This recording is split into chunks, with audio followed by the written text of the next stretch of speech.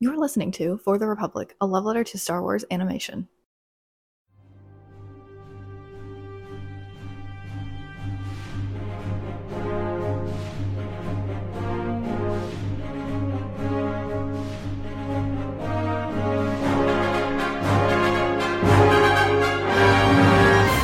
Hello there. Hey guys, welcome back to another episode of For the Republic, a love letter to Star Wars animation. And this is a special one because we can actually talk about Star Wars animation once more. This is our first episode back since the end of the SAG-AFTRA strike. So congratulations to SAG-AFTRA on finally reaching a fair deal. It is so great that not only do they get what they've been fighting for and what they deserve, but selfishly, we get to talk about the stuff we love again. So it's going to be fun. It's good news all around. Exactly. Don and Andrew back once again. And just going to let you know what we're going to be doing the next couple episodes. So you might be noticing, hey, this isn't about Ahsoka. We can actually say the show. We can actually say the name of the show. No, that's actually going to be next episode. We ran into some scheduling snafus. Guests had things come up. I got COVID for a second time, so it's not been the best couple weeks, but we will be back with that next week. That's our plan. And then after that, we will be returning to our Clone Wars rewatch. So we will be jumping right back into season 2 with the Holocron heist arc, the debut introduction of Cad Bane. So that is going to be amazing to finally get to. I'm going to pretend I didn't watch the episodes 4 months ago, and now I'm going to have to watch them again. I didn't do that either. I don't know what you're talking about, man. That's life. But this episode, it's going to be a little bit special. We're going to go back in time and talk about something that it isn't technically quote-unquote canon anymore, but who cares? It's still important and still very influential. Not if you believe Mike Chen. If you believe Mike Chen, it's sort of different. It's Bless sort of Brotherhood canon for canonizing so much of the first season of what we're about to talk about. Exactly. But we're going to be talking about, because it's recently been the 20-year anniversary of Genndy Tartakovsky's Clone Wars micro series, which is something for a lot of prequel kids was very nostalgic for them, at least over here in the States. It aired on Cartoon Network in the lead up to Revenge of the Sith. And it was our first real taste at Clone Wars content. We finally got to see a depiction of it, and some of it is a bit different than what we see in the Filoni series, the CGI series that we're currently going through. But so much of it influenced what we see in this era going forward. We get official introductions to characters that would go on to have bigger roles in the wider Star Wars canon for years after this. And some that were just kind of one-hit wonders that, never showed up again or only showed up for a little bit. And we're here to finally talk about all of it because this is something that I've always wanted to talk about, but we were like, I didn't know how to fit it in to our journey through Star Wars animation because it's so kind of different. It's categorized as Star Wars Vintage on Disney Plus, which I actually kind of like their Legends branding for the old animated shows. So we're going to be talking it's like a fine wine. It ages really well. Exactly, and it's got that connection to the Vintage collection, which is their figure line, which is any chance I can get to bring up the figures I love, but. We're going to be doing that. It's even got the same packaging, hasn't it? Like the same. It does, yeah. It's got the same logo and edge. everything, yeah.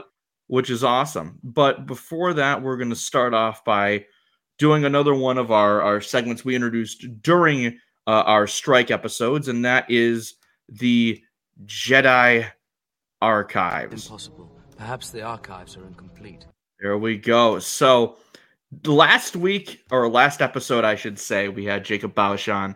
And this is a big one because, Don, I'm not even going to sugarcoat things. We got absolutely destroyed in the poll with 87% of the vote.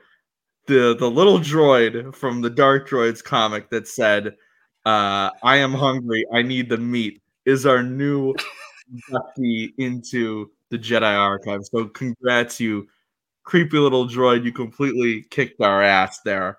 But here's the He good got the news. meat. You did get the meat, but the good news is one of us is finally going to get an inductee this week because it's always been our guests, our lovely guests. But now it's time to finally do this. So if you missed our last couple episodes, first of all, go back and watch them. They were really fun. We did one on Star Wars games, we did one on collections, and we did one on the overall state of Star Wars publishing and what we're going to be expecting going forward. We had some awesome guests on. And go check those episodes out. We were able to enjoy ourselves while not being able to talk about the film and TV worlds of Star Wars for a couple months. But now we're back. And Don, why don't you start things off? Actually, first, if you have not seen this segment before, basically it is our version of our podcast Hall of Fame. We nominate something Star Wars related every week, usually, and we give it to a Twitter poll afterwards. So after this episode is up, I will put out a poll on our official Twitter page at For the Repub Pod, and you guys can vote on what the newest inductee is going to be. So Don, whenever you're ready, take us away. What are we nominating this week? Well, for my nomination for this week's edition of the Jedi Archives, I will be nominating the character Captain Fordo. And this is going to be a bit of a theme for this episode. So I have here the Star Wars Black Series edition of Captain Fordo. Very cool dude. It's so he's one of the coolest clone troopers for me. Like, honestly, like, look, this dude is really awesome. Like, I just love this figure, like, in terms of just like the way they just managed to like get the whole sort of animated look of him from this series, while also kind of proportioning him to look like a real, like a live action character. But yeah, Fordo kicks ass. He is part of the reason I became such a fan of Clone Troopers, and as we'll talk about later, with like the whole segment with him and the ARC Troopers is utterly fantastic. It's the first time you kind of get to see the clones like be real badasses and just like tear through waves of droids in just like a way that the regular clones don't always get to do. And like, I kind of feel like if we didn't have that segment with Fordo and the ARC Troopers, we might not have been so ready to latch on to more clones with more definable identities, like Rex, like Cody, like Boost, and Cutler Quain, and all of the like various individual clones. Yeah, so this Fordo walked so Rex and everyone else could run. That's what I'll say. Yeah, I actually, speaking of Cody, I forget that he's in this. He's in he makes one brief appearance in the 2003 Clone Wars, but those ARC Troopers are so cool. Jetpack? I think so. I think so, because he shows up during the trench scene, and then that's it. But that was before Sith came out, so there was a little thing that they threw in there which I like. But those ARC Troopers in this show are so cool. They are so cool. I didn't realize they had a Fordo Black Series, because I have the only one from that Clone Wars line I have is the Mace Windu, which is a really cool one. I got that for Christmas last year. And we'll of course talk about that scene, which was there it is. We're of course going to be talking about that Mace scene, which was a contender for my nomination. Also, I wanted to shout out, we'll talk about him later, but the Ithorian Jedi that helped Shakti like kind of save Chancellor Palpatine. I love that dude. I forget his name. He's why I love Ithorians. Yeah, I watched that scene again last time. I'm like, dude, this guy's awesome. And then he meets a warrior's death. I'm instead going to nominate, because I've just had it in mind. Recently, we had a beloved actor, especially for me, state that he really, really, really wants to be in a Star Wars project.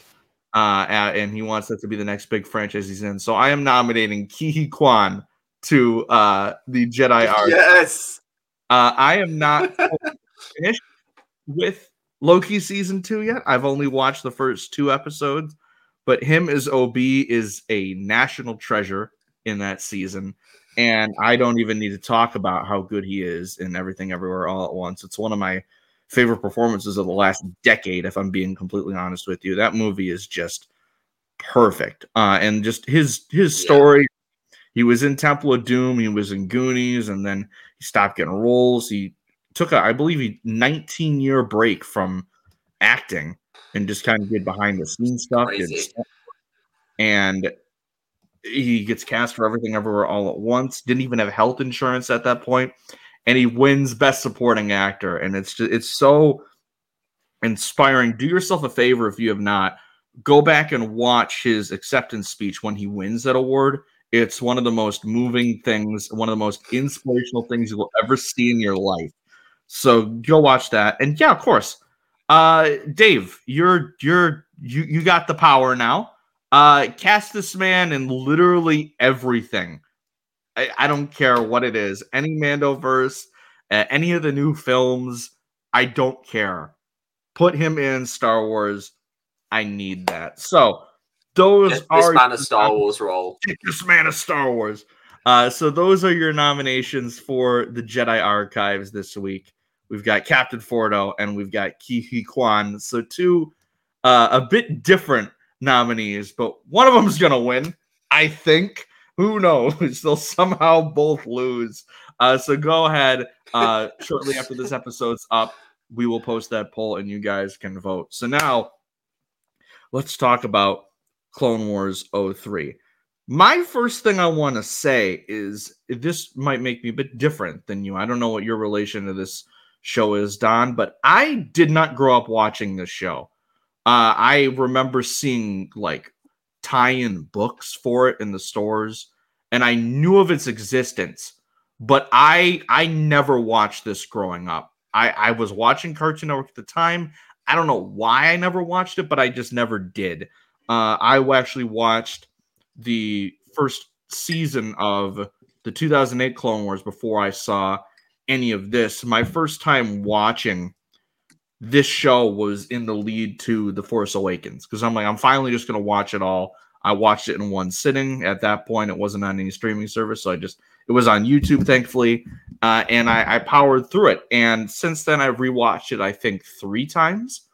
I watched it when it dropped on Disney Plus the first time, and then our rewatch for this episode. So I don't have the super nostalgic connection to this series that a lot of people do that grew up with the prequels. However, I can't deny just how influential it was, and obviously, like, I knew just because I was like that kid. I think I had like one of the encyclopedia books or like a sticker book or something, so like I knew who Asajj Ventress was in 2005, 2006, and so I was familiar with her when she was introduced in the 08 Clone Wars. And obviously I know of how different Grievous is in this show compared to what we see in all the other projects he's in. And I still think that's part of a reason why I've had a bit of trouble like fully embracing Grievous over the years, just because I know what he was in this, and it's just like nothing's ever gonna top what he is in this series. But like I know, like Jake, friend of the show, former host, always a member of the For the Republic family, this is his favorite Star Wars of all time. So I know it means a lot to a lot of different people, and I just want to know, like, what was your connection to this growing up? Were you watching it in the lead to Revenge of the Sith, or was this a later discovery like with me? I was very much like one of those who watched the show when it came out. Like for me, like I watched it pretty much like I caught it whenever it was on like Cartoon Network, and it was like it was this kind of thing where like because we forget now, like those episodes are so fleeting. Like watching them just like in snippets on Cartoon Network, it felt like it's like an adrenaline shot of Star Wars, those episodes. They come in like just like wham with all this incredible like action and animation, and then they're gone, and you're like, no, just wait, you guys, hang on a minute. Yeah. I was really enjoying this. But yeah, I watched as many of them as I could, like as when I could catch them.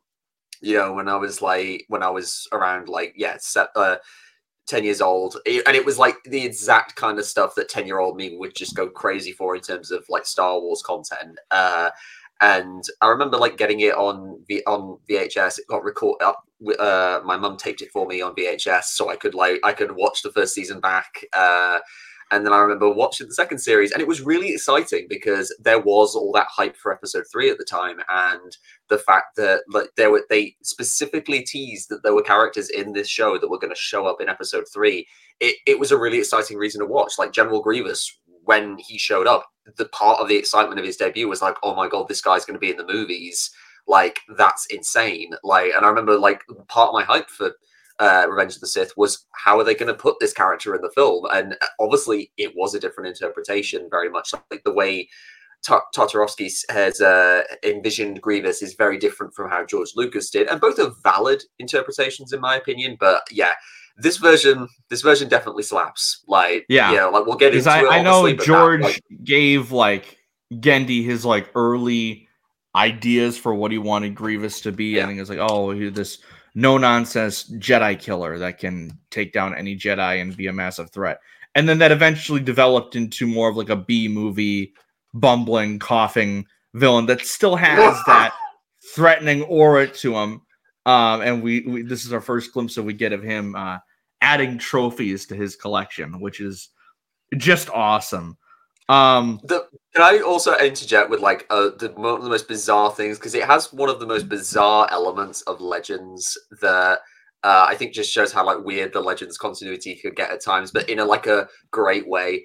So like the first Jedi he kills, the second Jedi he kills, because the first one is the Shaggy Shaggy cameo. clone, yeah. May he rest in peace, poor fella. But the second Jedi that he kills, the rather badass looking guy, his name is Crook.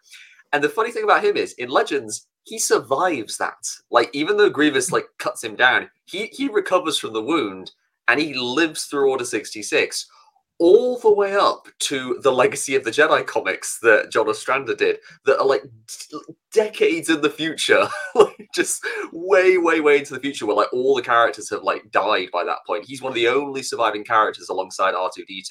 So it's just it's such a crazy thing. That's why I've always been like, how canon was this even back then? Because like Ventress, she's like very much implied to be dead after her duel on Yavin 4. But then she shows up in later stuff, and then Clone Wars. Because there was a weird point where they were like, oh no, both of these are canon. And then when 2014 happened, they were like, okay, just the Filoni one is canon.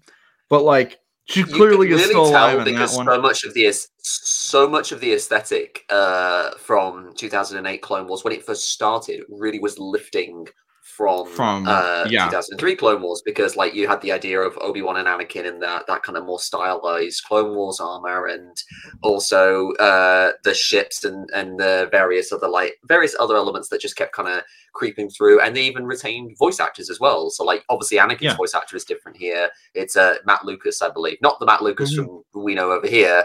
Matt Lucas with a single T. But he definitely has more. We've got James Arnold Taylor. James Arnold Taylor, you got Tom Kane, you've got T.C. Carson, Corey Burton is still Dooku. So you've got a lot of like the people that would eventually continue to voice the characters in the Clone Wars, voice them here. Matt Lucas definitely goes for like a more Hayden-esque version for his Anakin, which I do kind of appreciate. The thing I like about this show is specifically for the first volume.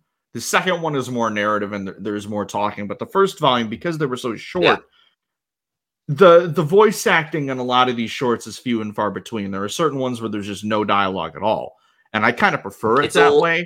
So all must, no fuss. My issue, well, not issue, but I'm just watching it back.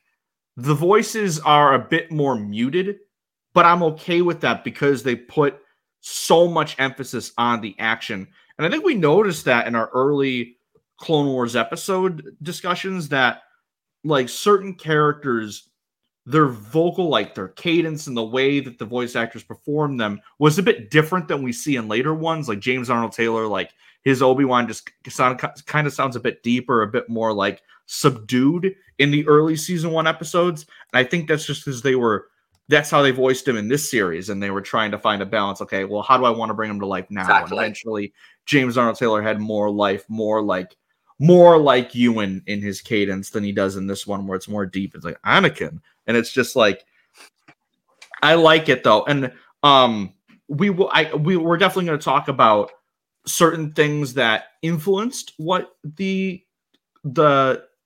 full Clone Wars show did, and then also just some compare and contrast to how it handled certain aspects of handling the Clone Wars and how it told the story, because we do in these episodes get like a full telling of the war, which is a bit snappy because we get it in 2 hours compared to the 7 seasons that we had in the Filoni show.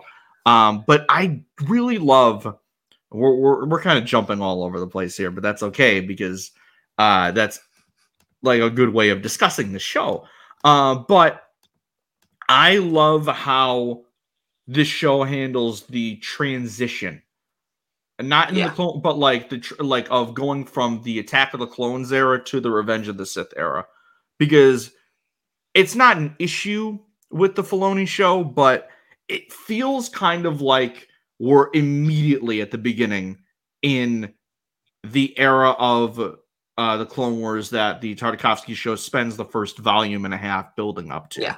Anakin's already a knight. He has that relationship with Obi-Wan. He's not really in the moody phase anymore, whereas this show takes about an hour to get to that transition, and we see the full transition between him as a Padawan to him reaching knighthood, which it's not an issue for me that they never explored that in the Filoni show, because I was just always kind of like, all right.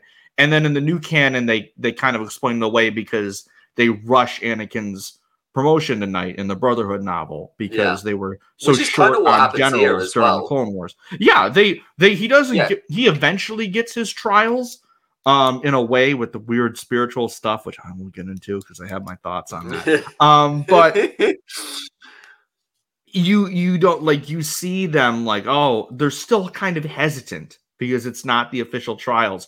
But then we get to see the knighting ceremony, I believe, for the first time on screen, which it's still so cool. works so well. And that's one of the things that they did carry over into the new canon, because we see that with Kanan, we see that with Cal, we've seen it a bunch of different times now, and Sarah. Yeah, so it's I love that. But I love my one critique, I guess, is, but like, even during that knighthood scene, like they do that great transition of they cut to Anakin, like he gets knighted, and then they cut to some random separatist general, like, how many Jedi are there? Hundreds, thousands, 2. And then here comes Anakin, Obi-Wan out of the shadow. Obi-Wan's got his cut hair. Anakin's got the longer hair now. I will say, animation complaint, the hair's a bit too long in this show. That's all I'm gonna say. They basically swapped hair. That's what's hilarious to me. Like when you watch season 2, they basically just like swap hair, and it's weird because like the Black Series version of Clone Wars Obi-Wan, the one that appears in season 1, has the short hair from episode 3 because they basically just worked from that model. But I have to agree with you, like, about like a lot of the stuff about the show is that it just does it's more muted, and I think overall I would say season 1 is stronger because I think season 2, in trying to go more narrative focused, the pacing of it is slows a bit more compared to like season 1, and I think overall Clone Wars was the Filoni Clone Wars is overall a bit better at like the more narratively driven stories, whereas I think this just absolutely like season 1 for me is just no notes perfect. I just don't really have any complaints with it in terms of just visual storytelling. We haven't had anything like it before or since. It's still just like, wow. And certain things I will take, and it does its humor so well too. Yeah, exactly. Because like the humor in particular is like a thing that I love, because like it doesn't just have like little bits of like little jokes and like one-liners and stuff.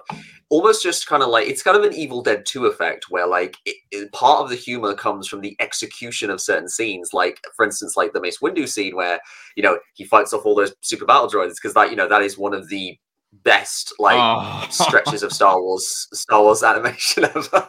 Like just, but it's like, it's the kind of thing where it's like, it's dead serious. The scene is serious, very like, you know, Mace is fighting to survive, but it's kind of funny. It's almost slapstick in a way, watching him just like beat these droids like with his fists like really quickly, and just like seeing him get buffeted around by like the shockwaves from that droid arm.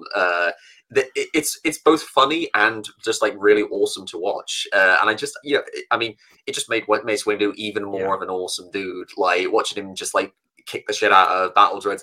And little like snippet for Ahsoka, I'm actually kind of glad that they carried that over with Ezra a little bit, because Ezra is from that lineage. His master was Depa Billaba, her master was Mace Windu. So that's just kind of a neat little bit of continuity between that, and it's that still master apprentice lineage. Far and away the best depiction of Shatterpoints we've had ever. It's so cool.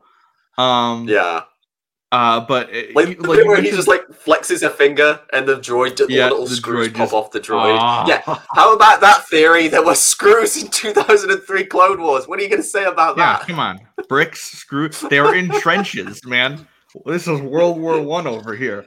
But you mentioned like the humor. Like there's even back then, James Arnold Taylor was still like on top of it with his Obi-Wan sass when they're going through the sewers. Like that's a wonderful smell you've discovered here, Anakin. Like there's just little things like that. Call ahead to Han in A New Hope. Yeah, and I love his line when he's like standing over Sand Hill when they've won, and he goes, "Now where were we? Ah, yes, I believe you were surrendering." It's just so cool. God, it's so good.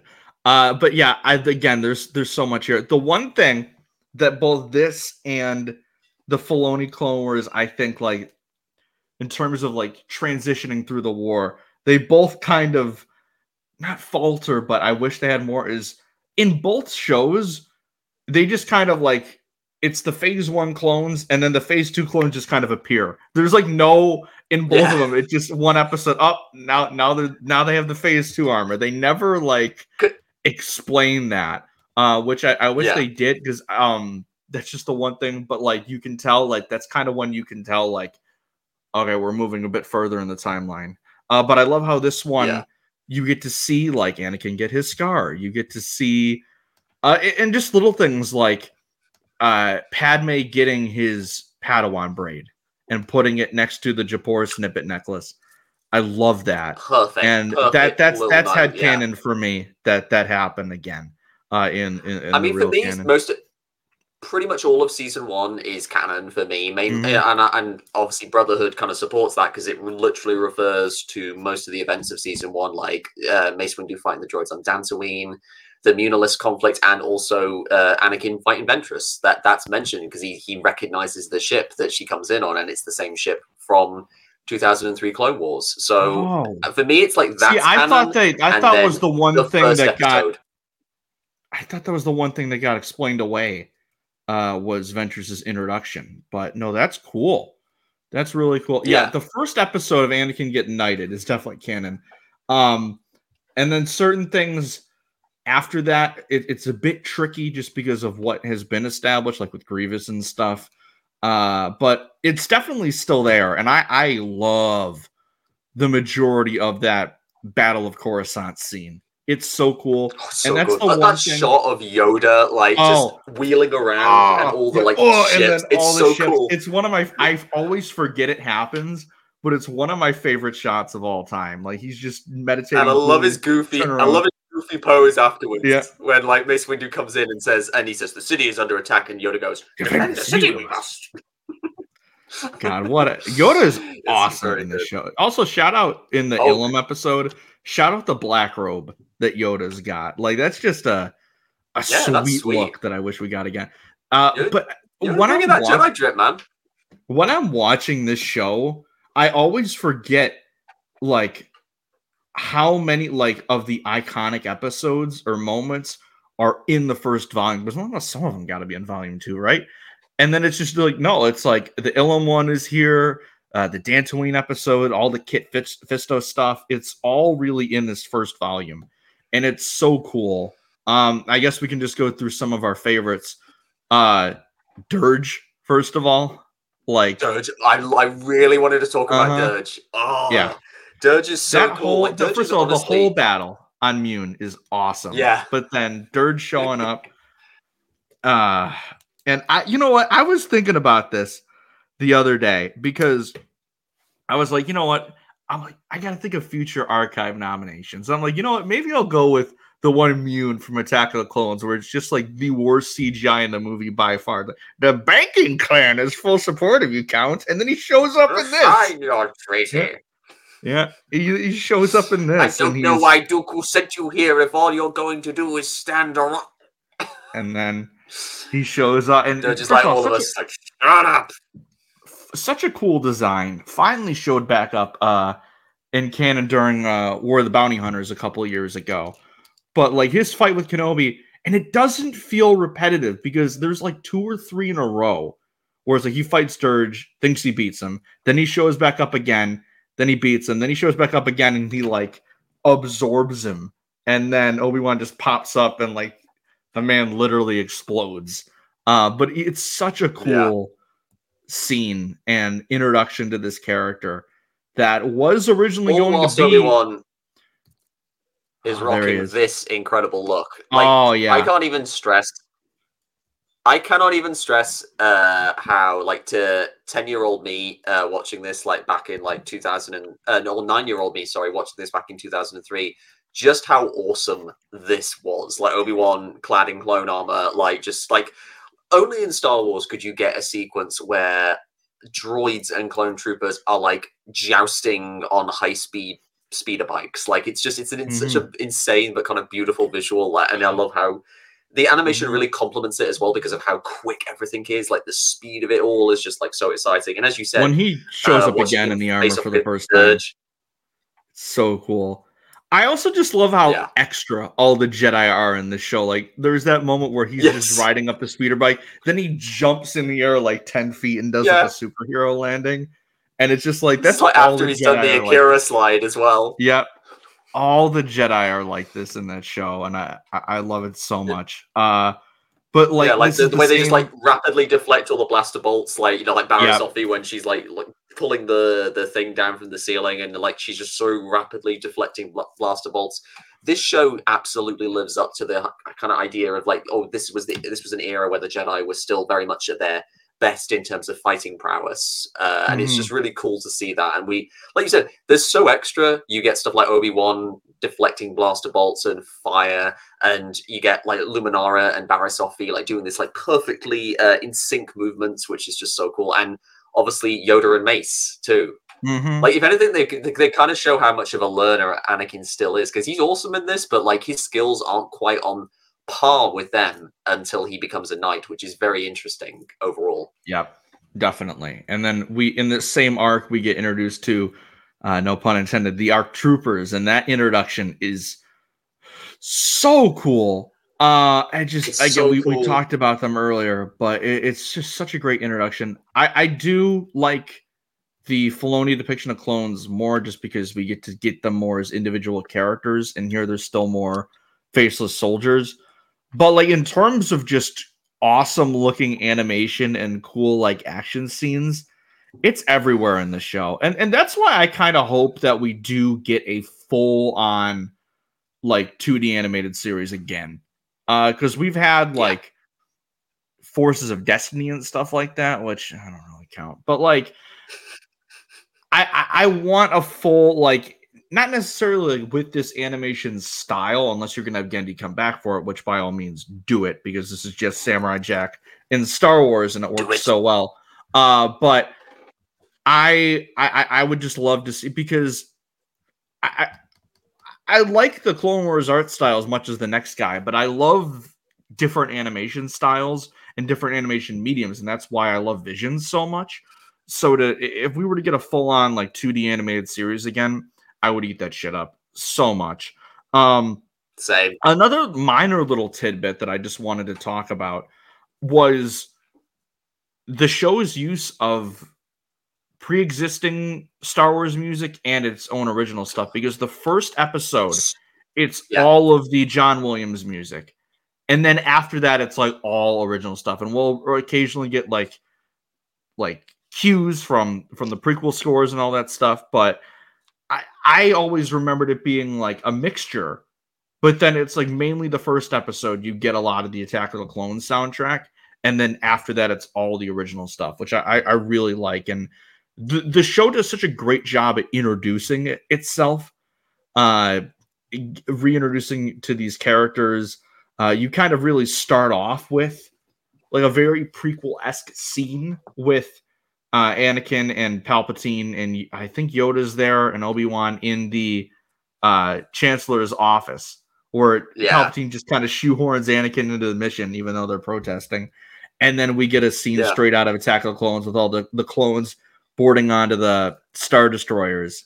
And it's just I love the bit where Obi-Wan and Yoda just like sit down afterwards and look at each other after Palpatine just kind of like overrides them both and just goes, "Oh yes, Anakin, young Skywalker shall be in charge of our aerial forces." They both just like sit down. And you can tell they're just thinking, it's like, then it's been decided, and then they just both look at each other.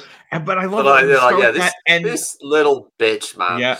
And then it's like an hour of nonstop action after that, and we get some occasional dialogue, but it's just, I love the way that they structure the beginning and seamlessly transition from episode to episode, which is why I'm so glad that when they uploaded these on streaming, they did it in like the compilation format, that they released it on like VHS and DVD, because I would have lost my damn mind if I had to go through like each click on each like 2-minute episode on Disney Plus and be like, nope. I would have lost my mind too, like, because it's like like I said, just the snippets, going through the snippets and then just like it ending was almost torturous in a way, but it did its job of like keeping you hanging on for every scrap of footage. It kind of reminds me of what Patrick Willem said when he talked about like we did his video about the Star Wars trailers and how good a job they did for the sequels of like reinforcing the idea that Star Wars footage is like valuable and precious and that we need to savor every minute of it.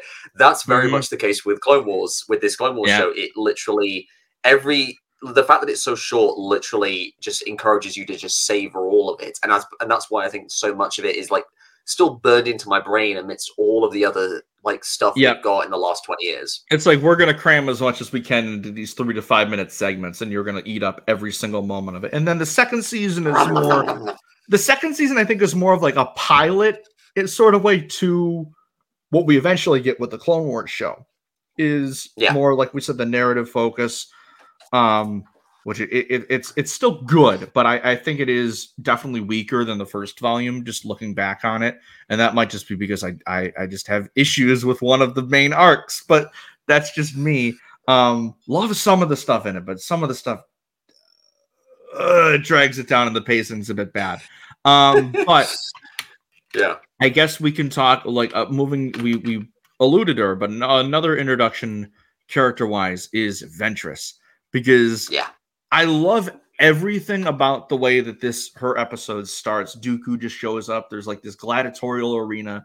She comes out of nowhere as like an assassin, like, oh, you're like, he just sneaks up on him, like is able to kill like the host without Dooku even noticing, comes up behind him. She comes out with the blue and the green sabers, just starts taking out all the warriors with like the Force, and then eventually whips the sabers out, and then Dooku takes her out because she's like, I am Sith, and she's like, and he like questions her, and then boom, Force lightning, and then they have the duel in his like lair, or I don't even know what to call it. But it's so cool. It's not exactly the place, his place in Sereno, but maybe it is an apartment in Sereno or something. But that whole introduction of Ventress is great. It definitely cements her as like. There's a reason she got brought into the Clone Wars series when other characters just couldn't really make the jump like Dirge. Ventress is just a really interesting character, and she has such presence. Granted, as much as I love Dooku, she is in a sense a lot more visually interesting, and just in terms of her design, like with the shaved head and like the dual sabers, in terms of like just she looks really cool, and especially in this show, the whited out eyes too. Yeah, exactly. Like I wonder if they ever considered like giving her yellow eyes, like full yellow eyes, just to kind of reinforce her like her desire to be full Sith. But the white eyes are really good, and this is a different actress, obviously, because again they got it's Grey Griffin here. Grey DeLisle, I think it is. Yeah, and she voices Padme as well, which is really funny that you've got her both like having to voice scenes where she's kissing Anakin, but also scenes where she wants to kill him. So exactly. Kind of how most people in the Star Wars universe feel about Anakin Skywalker. Let's be fair. But Yeah. I really enjoyed her introduction. Like, it was such a cool thing. The designs of all the various creatures. It's the most kind of like Samurai Jack the show kind of gets at that point. And you just have this great display of the Force. And Also, like you really said, it reminded me reinforces how the one level in Fallen Order where you're kind of in that gladiatorial arena, which I would not be shocked at all if they took from this show. Just the no style. Black Thunder though. Like No Black I would have Thunder. appreciated yeah. But you definitely like would have appreciated some her arc throughout this is, you know, her desire to be a full Sith. She even states it to Anakin during her duel on Yavin 4, and we don't fully get that, but we kind of see that again in the Filoni show of her just going through various identity crises. We first see her as Dooku's loyal apprentice, and then she gets kicked to the curb. Okay, so now she's a Night Sister, then she's a bounty hunter, and then she eventually, in the Dark Disciple book, returns to the light side, and then meets her fate. So it's just such a great introduction to the character. And this is the one thing I wish stayed in the Filoni show, is they just straight up took the scene, put it back in there, because we don't really get an introduction. Yeah, we don't really get an introduction to her character in canon until Brotherhood. Like, that's like our, like, I guess, new canonical introduction to Asajj Ventress, because she just kind of shows up in the 2008 movie, which we've talked about. And by the time we even like get to it, giving her an in show backstory in the Clone Wars, that's season 3 when she's already kind of left Dooku, and that's part of her rejoining the Night Sisters. I think that was part of like their like not wanting to override anything, not wanting to like kind of let these shows live like in synergy with each other, because they were probably like, oh, that's Ventress. She's from that other show that you probably already watched, so we're not going to introduce her again. Because the whole idea when they first did the show clearly was that, the 2D Clone Wars is absolutely canon. We're just gonna act like most people who are watching this show have seen it, and we're gonna like literally have both seasons of 2D Clone Wars bookend this show. But then obviously the show got more and more successful as it went on, and it kind of became clear that they were able to, the creators really wanted to stretch and add different things, and all these new ideas started coming in, and like George became like had a lot more ideas to offer than they were probably expecting. Even like, you know, there's stuff like the Mortis arc, and you know, bringing Darth Maul back, and all of that kind of stuff. And then eventually it kind of got to the point where they did kind of need to sort of phase out some of the Legends stuff. Like you had little nods to it, because like you said, in the early seasons, there's a lot more effort to try and adhere to like Legends canon for the most part. But then you see in the later seasons, they're and then it kind of goes off into its own thing. Yeah, like you even have like scenes where like they even have like Obi-Wan like kind of refer to the fact that like Darth Maul had a different home planet in Legends, and they say yes, but this is a different continuity essentially. The first real instance we see of that is the Mandalore arc in season 2, where George directly contradicts a lot of the Mandalorian lore that had been established in Legends prior, and we see it in various instances with this show as well. But I love her introduction. And then during that dogfight with Anakin in space, first of all, the ship is so cool. I have a microfighter of it. I believe it's still her same ship in canon. I could be wrong. I don't remember off the top of my head.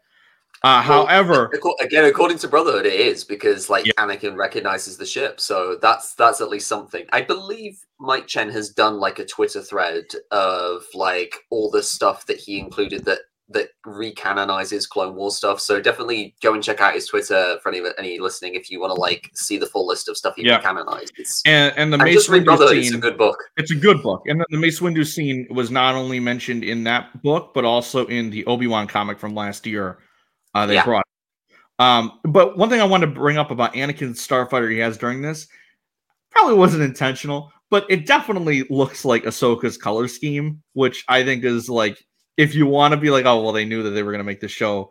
Well, Plo Koon has the design. Like, that's what's so funny. Plo Koon has that exact design with all the white stripes and stuff. So it just kind of feels like they wanted more recognizable colors, because that's when I think they started more color coding the characters with their own starfighters and such. And they thought, well, we like this design, so let's give it to Plo Koon, because that guy, we are really giving Plo Koon the push for how cool he can be, because Dave really likes him. And for good reason. Speaking of Plo Koon, I don't believe he's in this series. He's not. He's not in this series at all. Like, there's a bunch of other Jedi who appear. Like, Kit Fisto appears. We get Ayla Secura, Shakti, Kiadi-Mundi, but like no Plo Koon. It's really interesting. Shakti, like, by the way, even Oppo Rancisis.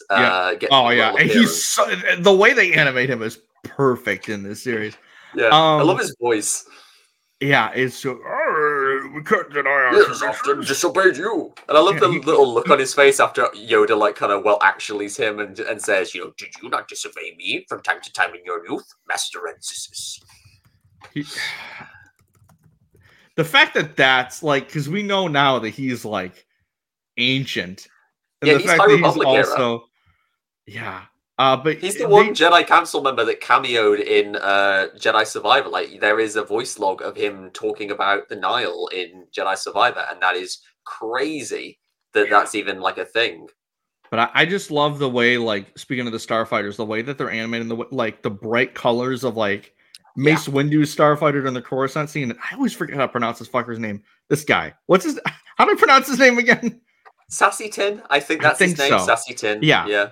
I have also that that Clone Wars. I was going to say, because that's why I wanted to bring it up, is because I have one of these with the helmet, which is so cool, and I wish it was in the series. And I just remember, like, because I knew who he was, but I remember seeing this figure. I'm like, why does he have this helmet? I really want this figure. And this was before I had seen this show, so I was like, all right, I got to get this. And there's one other one I have that we will get to when we get there. But I just love, like, Sassy Tin, he's got the bright green Starfighter, and Mace Windu has the bright, like, purple. So cool. And I love that we get to see different variations of the Jedi Interceptors that we, like, kind of sort of get to see in the Clone Wars, but not fully. Like, I love that here. And that, again, the whole battle over Coruscant, perfect. But I want to get to one of my other favorites that we brought up, is Mace Windu on Dantooine. It's so cool. It's so freaking cool. Just everything about it. You start with the little kid, and he sees the battle in the distance, and I don't even remember how Mace, like, loses his lightsaber, but he gets surrounded by all the B2s. It's the shockwave from the ship. It literally knocks the saber out from his hand, and it's really well done. Like, you literally see it. They make sure to show the shadow of it flying away, but it's such a good sequence. Like, as I said, the action is just fantastic, and there's like no music at all for like just the whole thing. So the punching almost kind of becomes like a symphony of like you get the cue from like the droid invasion from Phantom Menace at one point, but like that's really all you get for a long time, and then you just see him staring down, like you just know he's like not even phased at all, and he's like, boom, I'm just gonna take them all out with the Force by punching the crap out of them using the shatter points. It is he even cocks an eyebrow like James Bond. He's like, it is one of the best scenes. Bit of a challenge for me. Yeah, canon or not, it's so cool. And it's so cool. There's a reason why this one is like they've like made it a priority to recanonize this specific scene, because it's just, when you think of like this show, I think of, just in my mind, I think of shirtless Kit Fisto on Mon Cala. I think of the Ventress stuff. I think of the Anakin's spirit journey, for better or for worse, and I think of this scene. So yeah, there's that, and I also think of Yoda and Padme on Ilum. I just love that, man. It's so cool. Cool, yeah. Getting to, like, you start off and you think it's going to be a Barriss and Luminara mission, and then they get trapped. So then Yoda goes out of the way. Captain Typho's just all the sass, and then Yoda uses the mind trick on him. Yeah, and he even does Yoda's dialect as well. And I love Padme's little, like, her little look that she does, where she seems surprised at first, and then she looks over at Yoda like, "You mischievous scamp, you!" Like, and like usurping the mind of my protector. Then you get 3PO slapstick in there as well, and oh, 3PO, could you get my coat? And he's like, oh, yes, of course. I love that when they start firing, he still just walks towards the coat and grabs it, because he has to just serve Padme the best he can. It's like, even while 3PO is like so getting scared the whole time and constantly being put into peril, he is like brave in his own way, and that's just a neat little detail. This show also gives us the best 3PO scene of all time, which is, you didn't recognize me because of my disguise. And then like the fucking stripper music plays and he puts off the gold plating.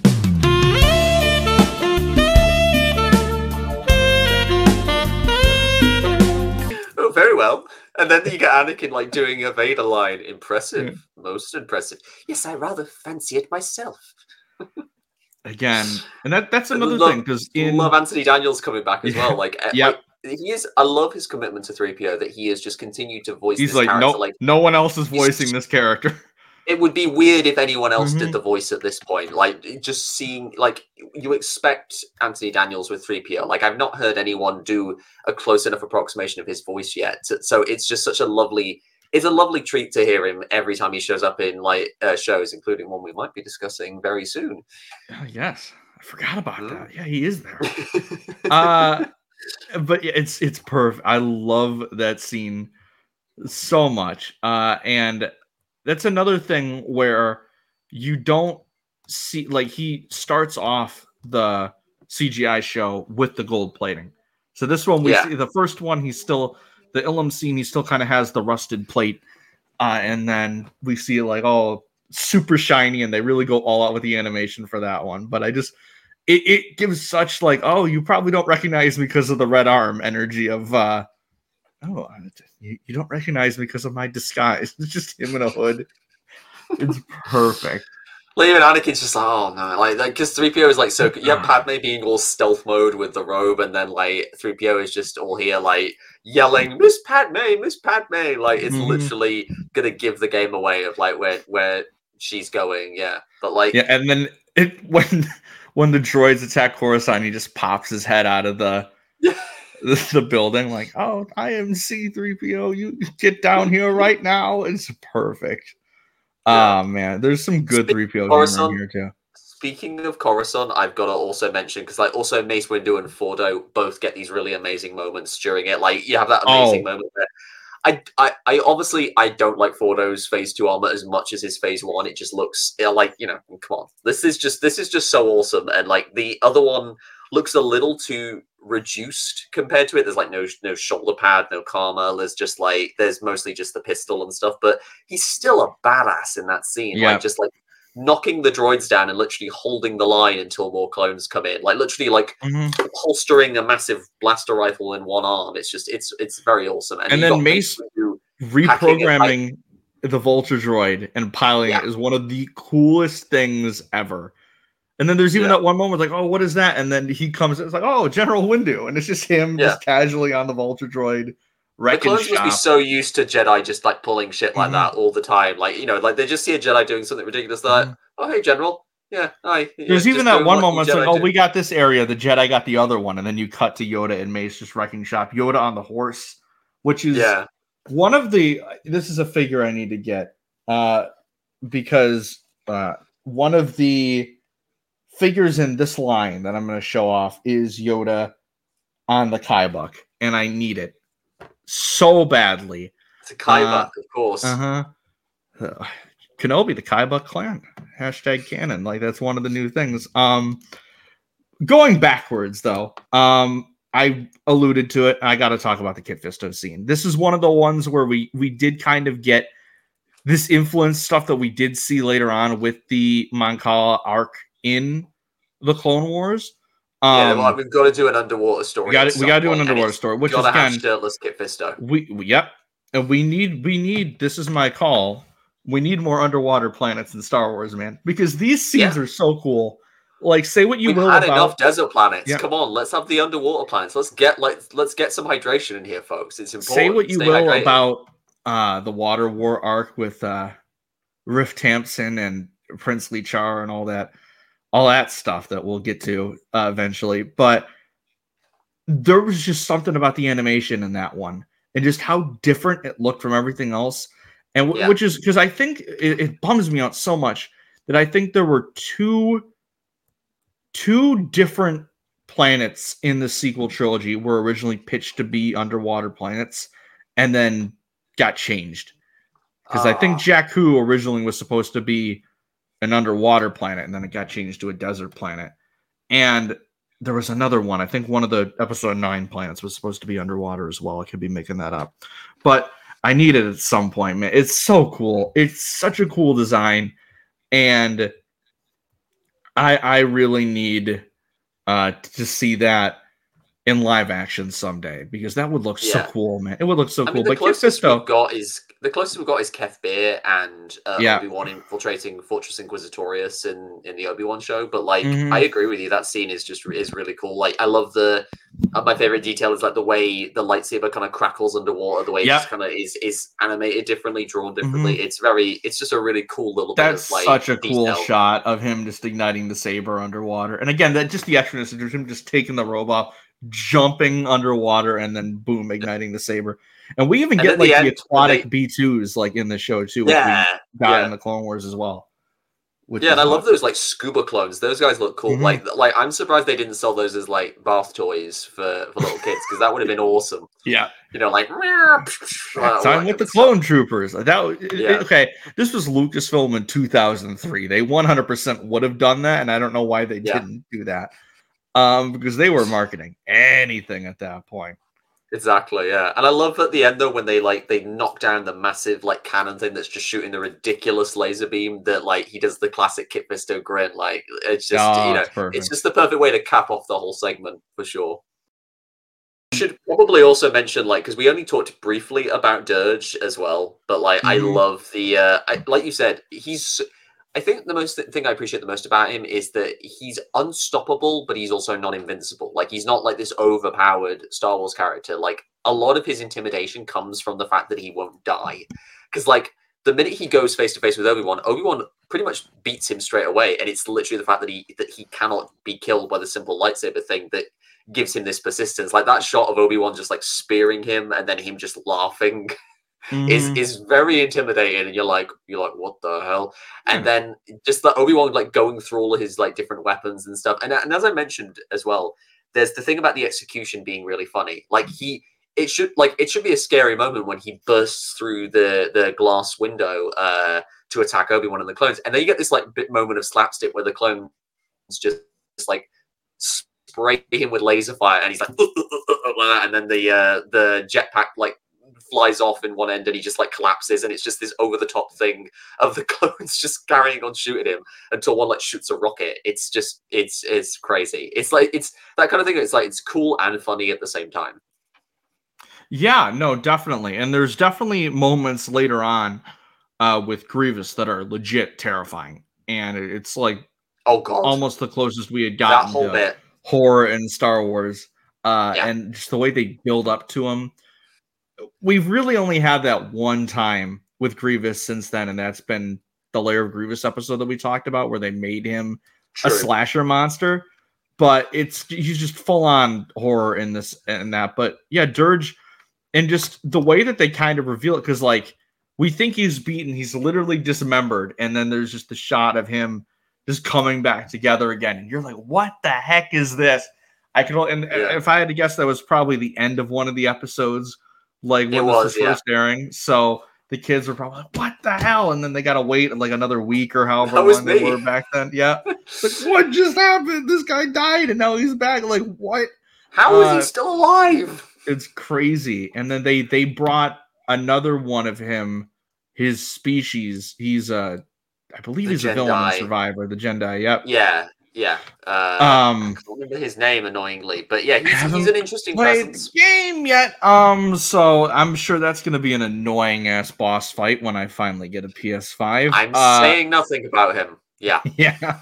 Um, Yeah, but but he's his design is really cool, and like you said, like that whole thing of like him being unkillable. There's the whole Akira style segment of him like becoming like this massive creature is that's mhm. just adds a new level of like almost horror to the proceedings. Like even the soundtrack. I should also mention like the composer for this. The composer, I believe, did James L. Venable, who also did the score for Powerpuff Girls and Samurai Jack, which is just a Mm. neat little bit of trivia. But there's a very definitely a horror vibe in those segments, and it's this kind of thing again where it's like it takes what you just said and ups it even more because you get like a seemingly definitive death where Obi-Wan just like blows him apart with the Force after being absorbed, which is just so like gross and very kind of like Men in Black. But you have the shot of him picking up Dirge's helmet, and then you see the little trails of slime just like moving away, and you're like, "Oh, come on! How is this it's guy like, damn it!" still alive? And yeah, it's a big part of his like appeal as a character. Like, and that's why I'm so glad they've recanonized him, because I think he deserves a place in live action Star Wars. Like, I definitely see we why have the they character of Enoch now in Ahsoka, but I really love him to like. Yeah, no, I definitely Yeah, like I see why they brought him back, because he's a really intimidating figure. Like I definitely see why they couldn't, or they felt like they had limitations with bringing him into the Clone Wars series, and they created Cad Bane as a result. Because that would have been really weird and difficult to pull off with that animation. But he's so Indeed. cool, and Yeah, he's like the brief moments we get him are so great, and definitely show stealing little scenes here from Dirge, and really makes him an intimidating force. But let's now, before we get into Grievous, let's talk about the Ventress Anakin duel on Yavin 4. Maybe the best looking animated fight we've ever had in Star Wars. I'd be hard pressed to disagree. Yeah, everything from the little stuff like the rain sizzling off the lightsabers to just I love it. The sun at the end, just getting bathed in that red light. Yeah, everything about this is great, and just getting to see Yavin 4 in this time period is like one of those cool little moments of, oh shit, well, we've been here before. And then just the whole fight is so great. Like from them up on the trees and Ventress kind of like outmaneuvering them through the Force, and then them eventually fighting in the temple and to the top of it when Anakin disarms her. It's so, and then his robe just, or his Jedi robe just getting more ripped and tattered like as the fight goes on. It's so great. It's a cool look. Hayden would have rocked that look, I think, if they did this as a mini series. Yeah, for sure. He would have rocked another look too, which we will get to.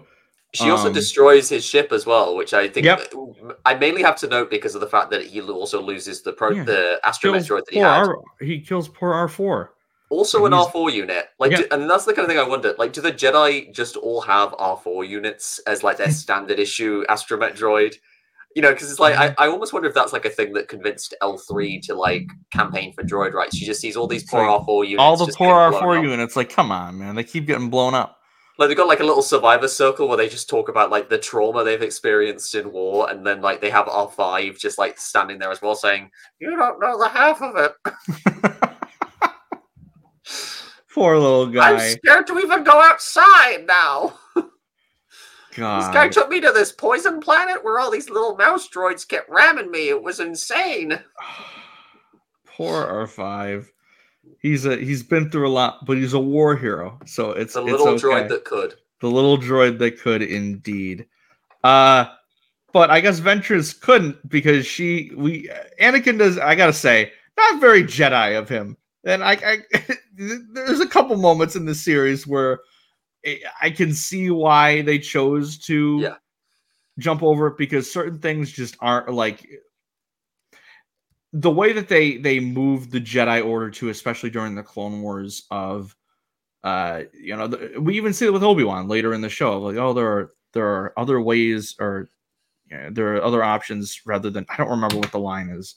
He says there are alternatives to or fighting, alternatives to fighting. There we go. Which I believe is just straight up said in other Star Wars things.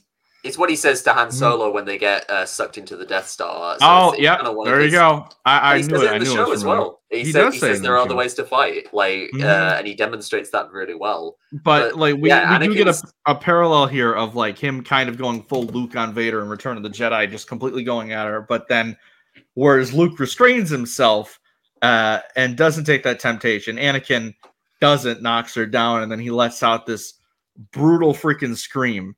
And we get a very similar moment near the end of the series. Yep.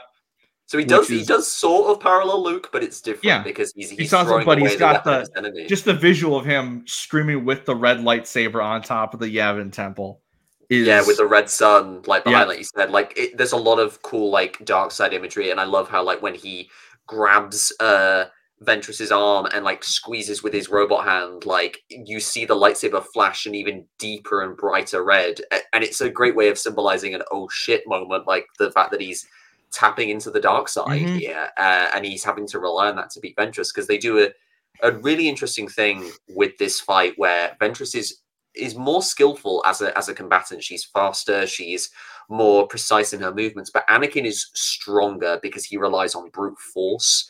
So it's literally just agility versus strength, and eventually Anakin is only able to win through embracing that kind of dark side, the quick and easy route to victory. If this show came out today, oh god. Ventress she's more powerful than Anakin Skywalker. How is she beating the chosen one? This isn't fair. She just became an apprentice 5 minutes ago. What the hell is this? She couldn't even beat Count Dooku, and Anakin beat him in 5 minutes in Revenge of the Sith. This is bullcrap. Yeah, you act like we're joking, but tell me I'm wrong, guys. It would 100% be a topic of discussion these days. But again, you want to talk about great moments. You want to talk about great fights. This is one of the things that defined this series. And of course, I'd be like, yeah, we're bringing this character back. Like, we're not just going to have her be a one and done in this show like my good Ithorian Jedi friend on Coruscant. Like, that poor dude. I got to find out his name because he's a future nom. But we need, again, any reason to bring Ventress back. I would have 100% taken it. And no wonder they brought her back in the Filoni show, because she's just so cool. And just that design. So cool. You could tell that this was a character George wanted to implement for so long, because they had very similar designs pitched for both early versions of Maul and Dooku in the old prequel concept art. They're like, George just really wanted to bring in like this creepy female Sith, and they finally got the chance to do it in the Clone Wars. I believe Aura Singh is actually based off of Maul concept art as well.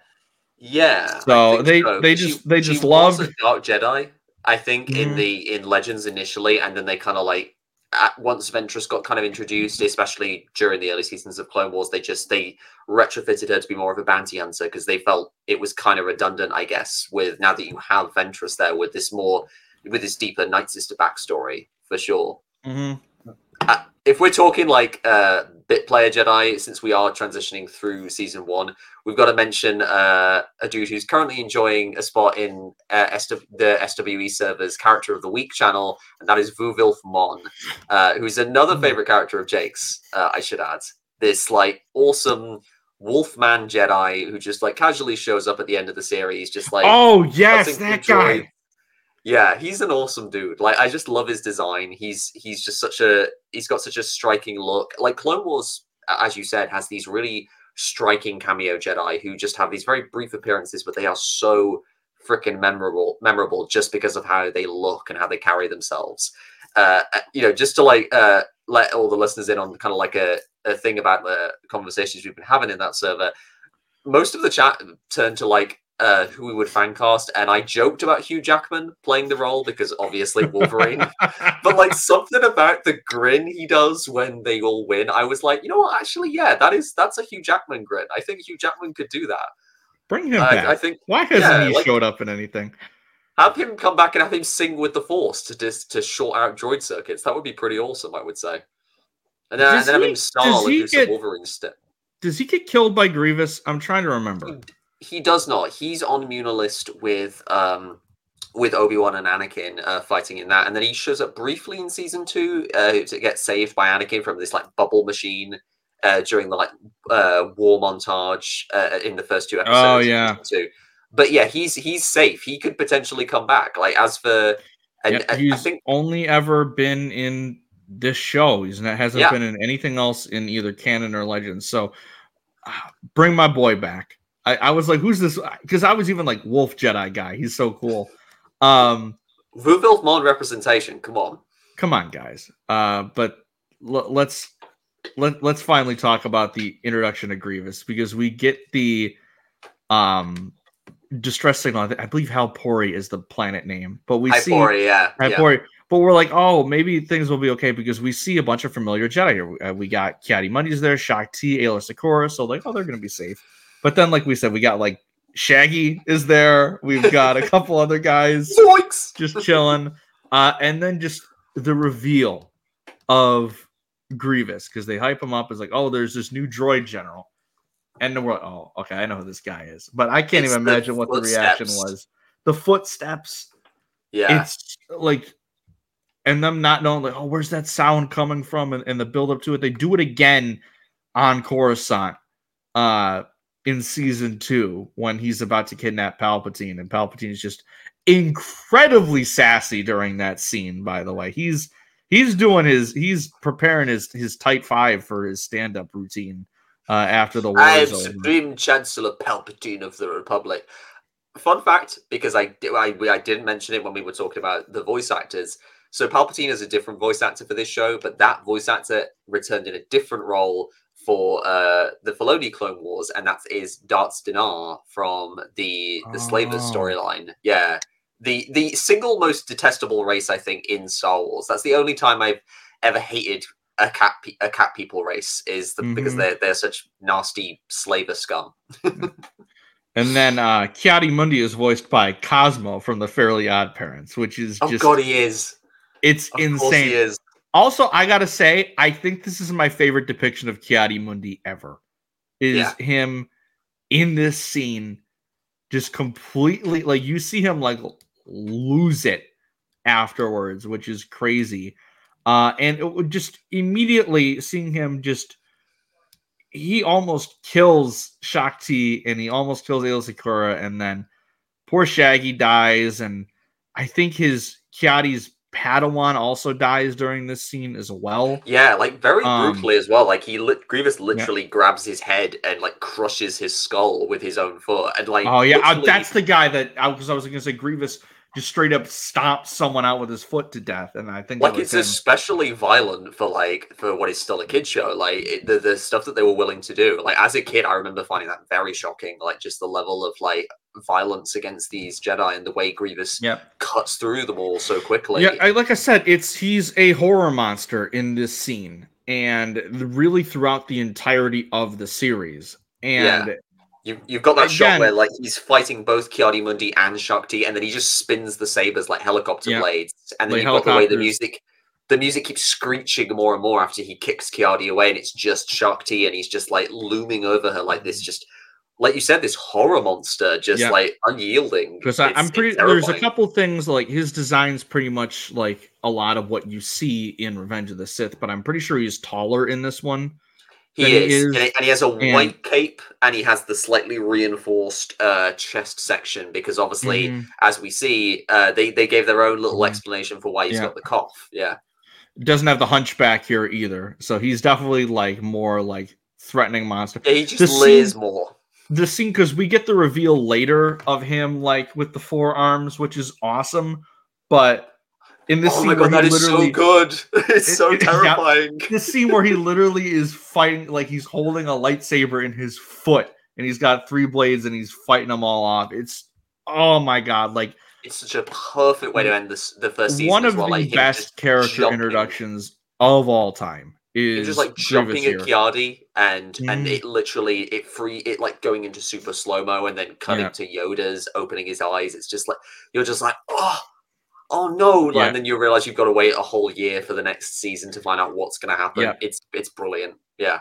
And they also show how intimidating he is, because you've got the sequence with the ARC troopers that we later on see, where he even cuts through those, and we've seen the ARC troopers be unstoppable. So every scene with him reinforces his strength, and what I like is that it's all to kind of. It does ultimately sort of transition well to Revenge of the Sith, because if anything, it shows Obi-Wan's strength as a character, that he is able to, where so many other characters have failed, he's able to cut through Grievous, like he goes through Grievous's offensive easily. You know, granted, Grievous is meant to be weakened, but still, Obi-Wan shows his strength as a character and shows why he's pretty much the only Jedi that could have stood up to Anakin later on. So, yeah, there is some nice continuity between this and Revenge of the Sith still. Yeah, and the fact that they make him out as a total Jedi killer, and they really, I think, because they really set up the Shakti deleted scene, I think, on the Invisible Hand in this show. And I think they probably wrote this thinking that it was still going to be in the movie, and that it wasn't. So well, it's interesting because Mace finds her like in that room still, which is interesting that he didn't kill her. I suppose he left her behind as like an example of like so she could tell Mace Windu what happened. But I think you're right. You're absolutely right. They were definitely setting up that scene, and then I think George just kind of thought, well, you know, I don't kind of like that scene. I feel like we need to save Grievous's fight with the Jedi for later on and have him meet the characters on the bridge. Which I overall prefer. I think that's a much better way of introducing him. Like just because of the way him and Anakin like sass each other. Yeah. The only thing I wish they kept is the underwater scene on the Invisible Hand. Yeah, that would have been cool. That would have been cool, but just do some bridging shots. Exactly.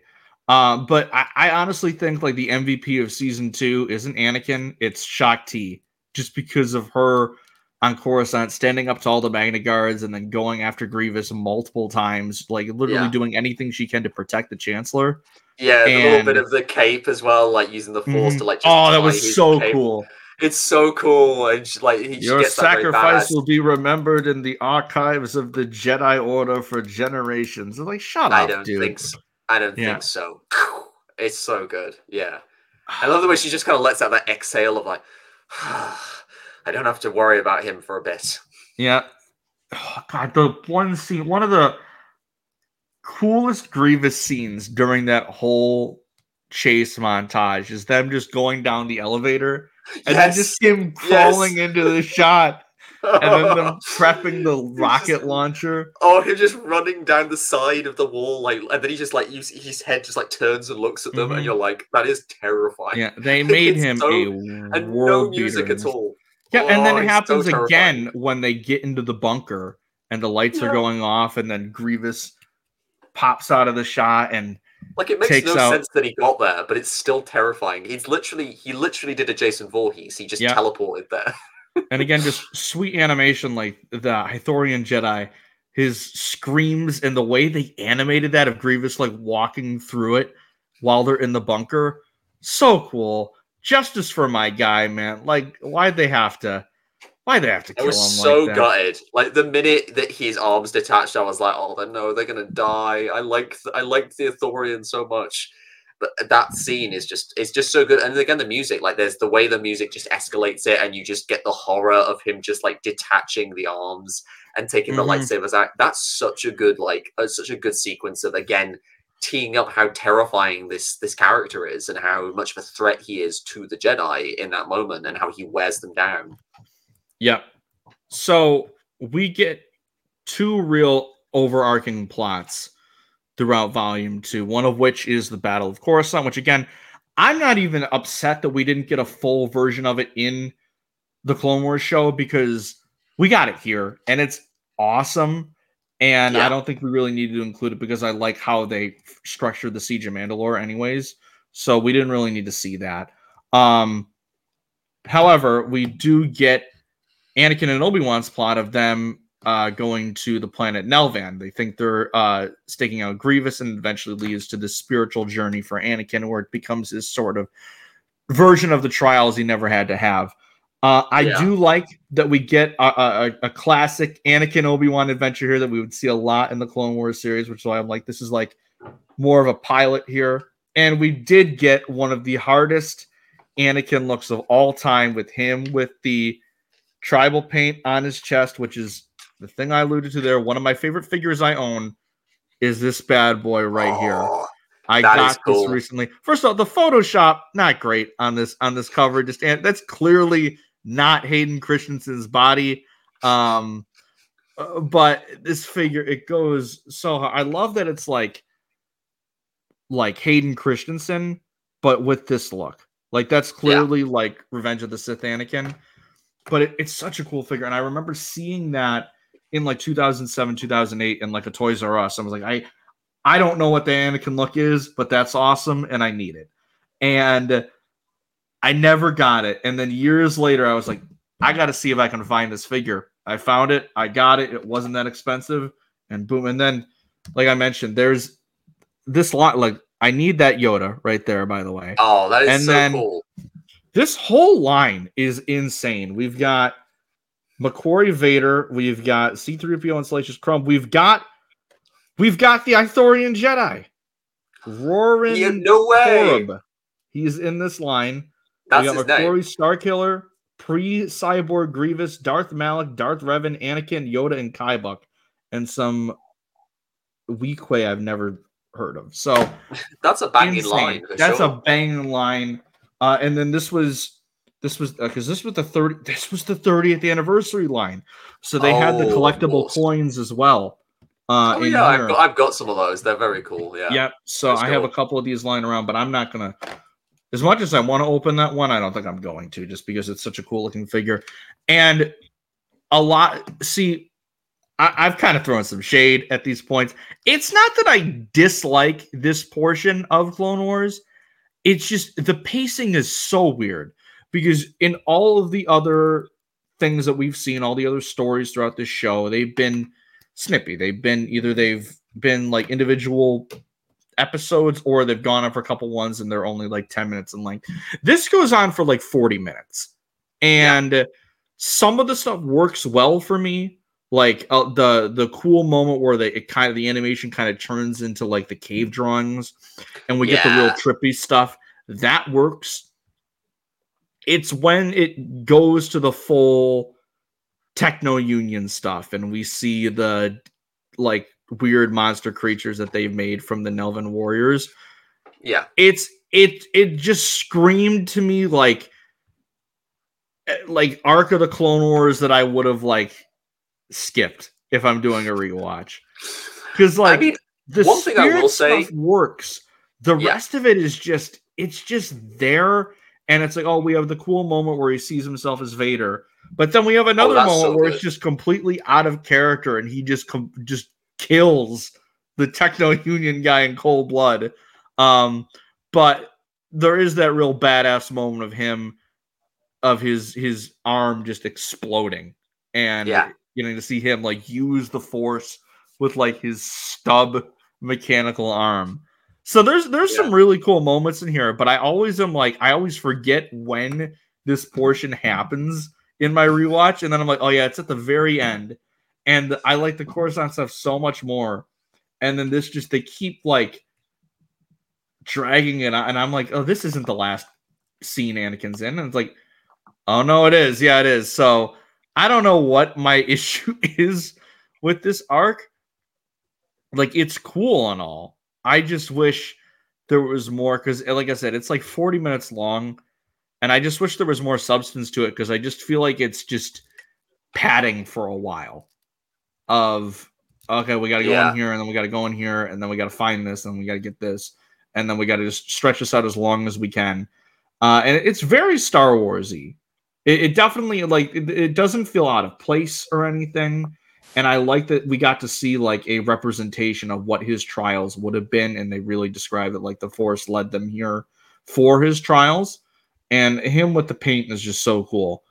But it is, for sure. It does go on a bit too long, I will say, especially for a show like this that has that wicked fast pacing. And I think that might be a bit of a weakness from season 2 compared to season 1, is when they tried to make it a bit more narrative. I think the show kind of lost a bit of its like momentum, or like spark that season 1 had, where it's just boom, boom, boom, adrenaline rush, and we get this amazing visual storytelling. Whereas season 2, it's like we really get to see them working out the kinks of what a full-fledged animated Star Wars narrative show would be.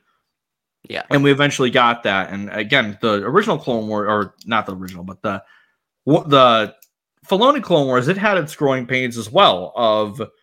I mean, we rewatched a lot of season 1, and a lot of the arcs that we didn't remember as fondly, we liked a bit more the second time around, or at least revisiting it with new eyes.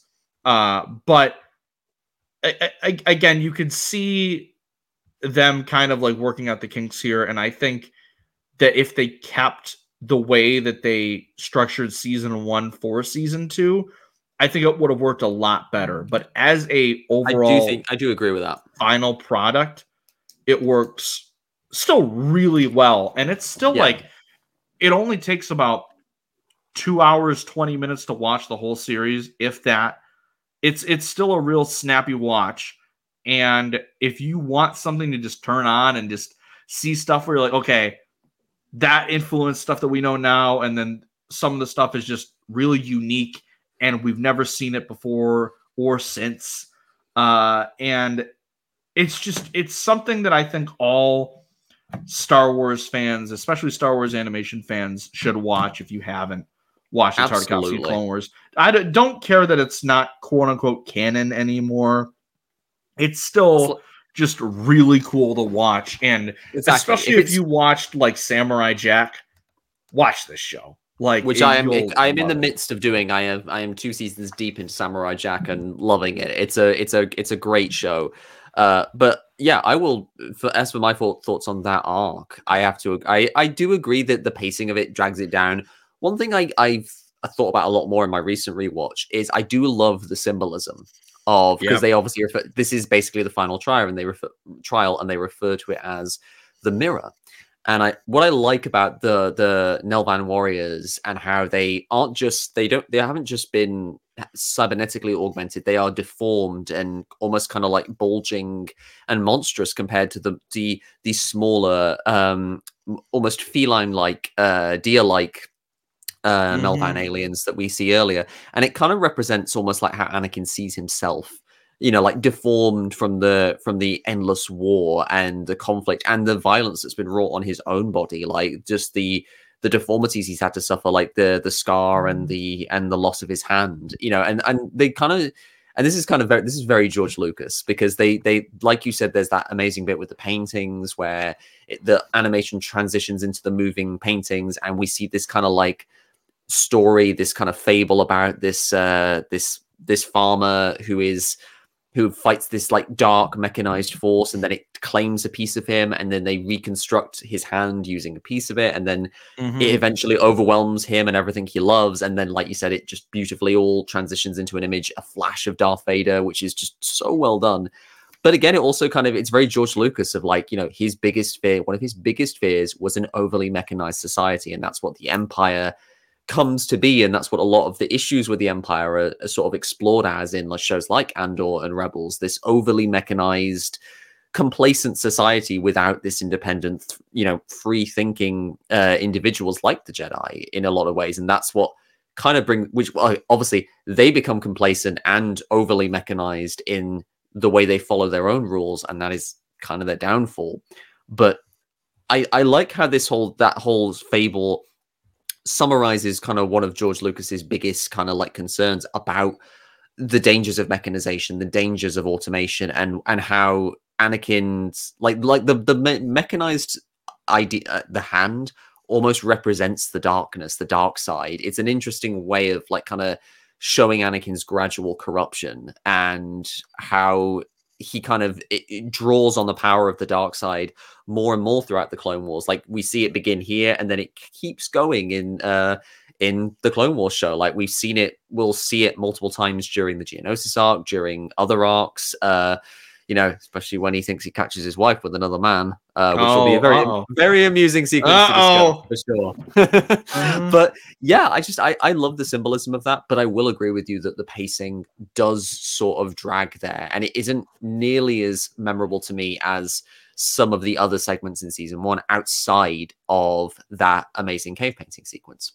Yeah, no, I 100% agree with everything we're saying here, and I see why they chose to bookend Anakin's arc with that, especially in relation to what's going on in Coruscant, because we see him like get that spiritual journey where he, I think, fully becomes a Jedi Knight, like not just in name, but in like mentally and spiritually. And then, we got to get sent away over to Coruscant, and then we get that ending shot of them recreating the opening scene of Revenge of the Sith, which is just great, and he does a great job at transitioning, like we mentioned, from the end of Attack of the Clones to the beginning of Revenge of the Sith, in the way the show bookends from the first and the last scenes it works well, and I still think if you're going to watch this, say in a rewatch in between Attack of the Clones and Revenge of the Sith, it works great because you do have that moment at the end with Mace breaking Grievous's chest plate, so the cough starts, so you got that there, and you're like, oh, so that's why he's a completely different character in this movie. Yeah, Mace effed him up, basically, yeah. Which is I love, like, it's such a quick duel of like Grievous just drawing all the lightsabers and Mace just doing that. But and again, it does kind of subtly reinforce that however powerful the Jedi like Shakti and Mundi and Vuvulf Mon and that poor Ithorian Jedi are, Mace Windu and Yoda and Obi-Wan are on something of a different level in a sense, because the minute Grievous comes up against Mace, Mace flattens him with one move from the Force and likely would have just finished him there and then if the shuttle hadn't taken off. So it's just a really neat little moment for sure. The one other thing I've got from my notes that I didn't quite communicate when we were talking about the Kit Fisto scene, and I knew that was bugging me, is just like a little joke about the Quarren National Party. Like, was it just me? Was it just me, or like, when you heard that, did you think, well, this seems a little bit alt-right? Yeah, a little bit. Yeah. Oh yeah, the Quarren National Party and the Separatists, like, ooh. Bringing you the alternative news to Mon Cala, the news they don't want you to hear. Exactly. The Mon Cala are holding us back. It just is woof. I guess my one last thing I'll say is, in terms of how both Clone Wars series handled characters, I think they both handled a lot of characters in equally great ways. Yes. You can have your interpretation of what version of Anakin you liked more, which one fits more with his depiction in the films. I think both really enhance his character. Grievous is the one that I will say I prefer more in the Tartakovsky version, and then there's other ones like Mundi and Shakti that I like in both a lot, but I think they have their shining moments in this series. The one I will say, he's great in this show when he shows up, but he's only in maybe 3 shorts, is Dooku. And I love that the Clone Wars, the Filoni version, had way more Dooku in it than this one did, because they really made him, because for a long time in my life, I have gone back and forth. Now I'm no longer in that ballpark, but for the first decade and a half, I'd say, of my Star Wars fandom, I went back and forth on, like, was Dooku really needed? Could they have just kept Maul as the villain until the beginning of Revenge of the Sith? Or just use Ventress. Or just use Ventress. Yeah. Because, like, I loved Christopher Lee and I liked the character a lot, but it's like you've got Maul and then you've got Vader, and then it's like, oh, well, there's the stopgap. And he's there, and he sets things up in the background in the show, but he's not a full presence. Clone Wars really made me love the Dooku character, like, full on, because he's as close to the main villain as you can get in that show. And of course, Sidious is still the big bad, but we see him a lot, and we see him not only just pulling the strings, but going face to face with our Jedi that we follow all the time. And I do love that a lot. I also just I do think that including, or a thing that the Filoni show got right, was adding those new characters that made it, because we got new ones here, but like we said, they're more just like besides from Ventress, they're like bit players in the background, or characters like Grievous that were introduced because they were going to be in Revenge of the Sith, but like Ahsoka, Rex, like those characters like that, or even like Lux Bonteri, or some of the Separatist villains, or Rush Clovis. Like, you can just keep going on and on about the original characters. That's going to be so interesting to talk about. The legacy characters in the Filoni show. Indeed. That I think that was the one thing that got them over the hump and really made Clone Wars 2008 work as a full-fledged series, by introducing new protagonists, and also those legacy characters that we know and love, and they kind of follow that same format with every other animated show we've had since then, where we have our returning characters, but we also have these new protagonists that you can fall in love with. And again, I think in terms of this is probably the longest pilot for a series we've ever had. Like a 2-season, 2-hour-long pilot for a show that we'd get 5 years or 3 years after the fact. But it works. And you can definitely see how, like we mentioned earlier, you can definitely see the early seasons, them trying to adhere to we're going to make these both work simultaneously, and then eventually steering into we're probably going to start slowly phasing that out, and then eventually to okay, this is the canon one. This is the one that you're going to take priority in. But again, there's still so many scenes, like we mentioned, that can still work, and some that have been put back into the canon. And again, and I think Mike Chen worded it perfectly of the Anakin fight in his mind, the Ventress fight still works as if like the Clone Wars series, the Tartakovsky one, is depicted as like Republic propaganda videos that they would air on like the HoloNet on Coruscant. I think that works perfectly for the show. In my head canon. Yeah, it explains the overly theatrical shots and actions of the Jedi.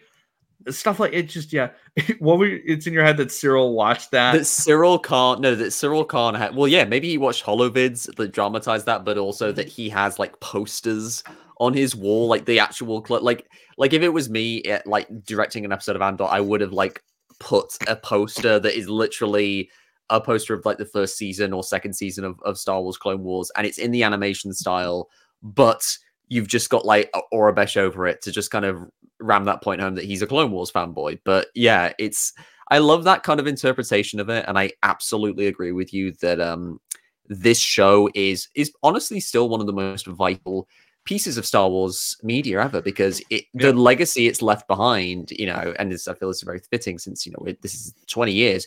We're still finding so many cool things to talk about it, and it has led. It's a legacy of influence, like all the things it inspired and all the things that it is continuing to just kind of like, all the things that it's continuing to inspire is amazing. I'm going to paraphrase a line from The Last Jedi, in that this show is the spark that lit the fire that kept Star Wars alive. Because after Revenge of the Sith, it seemed like Star Wars was done. Like we weren't going to get any more Star Wars, and then the Clone Wars came out, and the Clone Wars as a show helped keep Star Wars interest alive until the Disney buyout, and then the arrival of the sequels. And we wouldn't have the Clone Wars if it wasn't for this show. So we owe this show a lot. Yeah, and this show introduced. Go ahead. Sorry, I didn't mean to. No, yeah, because without this, we don't get any Ahsoka. We don't get any of the Night Sisters reintroduction. We don't get any of the stuff with the clones. No Bad Batch. No Obi-Wan. No sequels. None of it. All of this cool stuff that we've been talking about for the last 2 years of the pod, or rather, sorry, the last year of 2 years. It's going to be 2 years in March. Yeah, it's going to be 2 years in March. But the amount of time, all the stuff we've been discussing, none of it would be possible without this show. And I will forever salute Gennady Tartakovsky and his team for putting together such a fantastic adrenaline shot of a series. Exactly. It's amazing. Like I said, in terms of visual storytelling, there's nothing else out there in Star Wars like this. It's not my personal favorite series, but in terms of a visual story, you can't touch this. It's just so cool. Like you said, the shot of adrenaline, it worked perfectly in its format. It introduced us to two villains that are still huge factors into other Star Wars properties to this day. It was our first taste at a show in this aspect that would lead to Lucasfilm Animation and all the animated shows we have today. And it was our first time seeing the Clone Wars told in any storytelling format. And now, 20 years later, we get new Clone Wars stories still. We're still getting them. And it's crazy that a show like this led to what we have now. You're right. Like, without this show, it wouldn't have led to the creation of the Clone Wars. It wouldn't have led to our first bit of expanded media for the prequels to really add to the appreciation of those films and lead to the eventual resurgence and revival and how we look at those movies differently compared to the response in the 2000s. Yeah, because going back to that time, like even when the prequels were getting really harsh reviews and a lot of the more extreme voices in the Star Wars fandom at the time were turning on the prequels and lambasting them, there was nothing but praise for Clone Wars. This was even back then got universal praise when it first came out. Speaks to me of just how to the point it was as a show and the level of influence. I have to ask you, just as like out of a curiosity, because we've seen a bunch of these characters now recanonized. If you could recanonize one character who hasn't yet been appeared in a Disney era Star Wars story from this show, who would you pick and why? Oh, you know my answer. It's the Ithorian Jedi. Yeah, just I knew it. I want to see the Four Throats scream in something. Yeah, because it's canon, so you could say that he survived. It's canon, and I think that would be such a cool character to include. Say like how we talked about last episode. If the comics go into more prequel stories after the Return of the Jedi era stories are done. Yeah. If you were to like make him a character, bring him back in the comics, I think that would be really cool.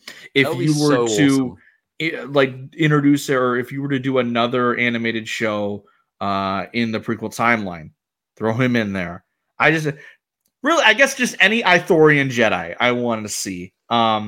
If not that, then some of the ARC troopers, which I think might be a bit difficult to do because we do have our own group of ARC troopers in canon now with Fives and Echo and Jesse and all of them. But I would love to see those guys again, Alpha and your guy. I would love to see them back on the screen. I mean, Alpha was going to be Rex in the Clone Wars. But George was like, there's too many A's in this cast. Literally, the alliteration is the only reason. Yeah. And I mean, I prefer Rex overall because I think what's nice is that they also revise the character because Alpha, from what I've experienced of him in the comics, is kind of an asshole. Like, he hates Padawans and stuff, and he clearly would have had a tense relationship with Ahsoka, like a begrudging relationship. So it was kind of nice to have Rex be this more kind of like warm-hearted mentor to Ahsoka, and this like he's just for me he is the superior clone. As for like my answer of who I'd recanonize, it's just again it's no question, it's this dude. It's Fordo. He's so cool, and I feel like if we didn't have him and his ARC trooper buddies, if not for them, we wouldn't have gotten some of the awesome stories we've got with Rex and all the other clones, like you said, like just Fives, Echo, Tech, the Bad Batch, Omega, all of them kind of owe some I think of their stories to this guy. So I feel like Fordo deserves his time in the canon, son. Just even if it's just a cameo or like a brief appearance in a comic, that'd be nice. That would be nice. Fordo and the Bad Batch would be sick, especially because we've seen score and characters like that show up again. If he joins Rex's, if they put him in season 3, I'm imploring you, Jennifer Corbett, Brad Rao, if you are listening by an astronomical chance to this episode, and I'm manifesting that you do to give this episode a chance, please give my guy a little cameo in the Bad Batch season 3. Put hashtag put Fordo in Bad Batch season 3 because I want to see this dude chilling with Rex and Echo and the Clone Resistance. That would be awesome. If there's any, I almost feel like we should put it to the listeners of like who they would want to recanonize. If you're listening, leave a comment in the YouTube video or on the links we post on Twitter. Like, who would you like to see recanonized from this show in like the live action stuff? My joke answer, but not really a joke, but like I think they would actually do this. When we get to the point where we get from a certain point of view of Attack of the Clones, throw the Shaggy Jedi in there. Just give him a story. Give him a story. Have him be at the Battle of Geonosis. And have him say zoinks and just canonize that as a Star Wars curse word. A Charhound named Scoot, or like Whatever the Star Wars version of Scoob is. Ruggy. Yeah, God. That's what we need right there. But I think that wraps it up here. It's been nice to just look back and do a retrospective on this show that is, believe it or not, 20 years old. I feel so weird about that. Oh. So yeah, there's so much of what you see in Star Wars today has the show to thank for it, and I think we've done a good job at highlighting that. And hopefully, if you haven't taken the time to watch this show back or just haven't seen it at all, they're all on Disney Plus. Just go to the vintage section of Star Wars. You can find fun stuff on there that we may or may not ever discuss on this show, like the Ewok movies and the Droids cartoon. I still have not watched any of them. I feel like we have to do the Droids cartoon at some point. At some point, we might have to. At some point, maybe I've never even seen a clip of the droid in the Ewok cartoon. I know the theme song is apparently quite good if you go by Honest Trailer's logic. But yeah, I feel like, to be honest, we've said it's so cool so many times with this with Clone Wars that I feel like we could just subtitle this episode with it's so cool. It's so cool. Really, there's no other way of describing it than it's just cool. So cool. Like you look at that and I'm like, nah, that's sick. Like that's literally it. And yeah, even like, again, I think the show is best when it's just the coolest animation you've ever seen and just the very minimal, if at all, dialogue. I think is the best version of the show. But even when it tries to do, well, not tries is kind of rude, but like when it does more narrative stuff, it's still a really solid show. And it led to a lot of stuff that we have seen. And it, like I said, was the world's longest TV pilot for the eventual Clone Wars series that is now beloved to this day. And that show has this show to thank for it. So thank you guys for tuning in. As for where we can find you, Don, how about you start us off? Okay, so you can find me on Twitter at Donovan Mead, where thanks to the strikes finally lifting, yay, go SAG-AFTRA, I can finally now tweet about Star Wars and other content again. I did a massive thread on a certain character that I have been hyped to see appear in Ahsoka. So that was very cool. You can also find me on TikTok and Instagram under the same handle at Donovan McComish. You can also find me over on Blue Sky now because I recently got an invite thanks to Arzu Armin of the Geeky Waffle. Thanks very much. I believe I've sent an invite code. Recently interviewed Daisy Ridley, by the way. Awesome. I think that's so cool. I think that's so cool. Her and Stephen Weintraub, I think, from Kaleido. That's amazing. I'm so happy for you guys. But you can find me on Blue Sky at donovanmccomish.bsky.social. I've only done a few posts there, like here and there, but it's a nice place, and it's good to have a break from all of the Elon-related madness that is Twitter currently. Yep. But yeah, you can find me on there. You can find me on I believe Threads as well. I have the same account handle on Threads, and I also write questions for Star Wars in a Galaxy Epic Confrontations along with Connor and Eli. So definitely go check that out. Yeah. We've been going from strength to strength with our face-offs. It's a lot of fun writing the questions for sure. So yeah, definitely check it out if you like interaction, like quiz-offs between members of the Star Wars community. Check those out. They've been pumping out a lot of matches lately. Eli's been killing it and also killing me with his questions. But that's another story. Apologies for that, Andrew. Oh, yeah. Mm-hmm. If you want to like hang out with myself, Andrew, and like a bunch of our pals who have come and been on the show, join the SWE Discord server. We all kind of hang out there. As I said, we have a Character of the Week channel where we nominate characters. This week's character is Vuvilth Mon. We just hang out and chat Star Wars, and it's a really positive, inclusive space where we all just listen to each other's opinions and just have healthy discussions. It's not like the dumpster fire that is Twitter. So yeah, if you enjoy healthy discussions about Star Wars, come check us out. We also do fan stories as well. I believe the site is still under maintenance, but I have written one story for SWEeditor.com, which is Scars of War, that came out last year, and it stars a clone survivor of Order 66 who encounters a Jedi survivor of Order 66, and it's about them learning to deal with their trauma of like the shared event they went through, and how they deal with each other. So yeah, if you like Star Wars and excessive trauma, then definitely give it a read. When the site is back up, yes. That was a lot of fun to write. As for myself, you can find me on Twitter, Instagram, TikTok at Starlight Andrew.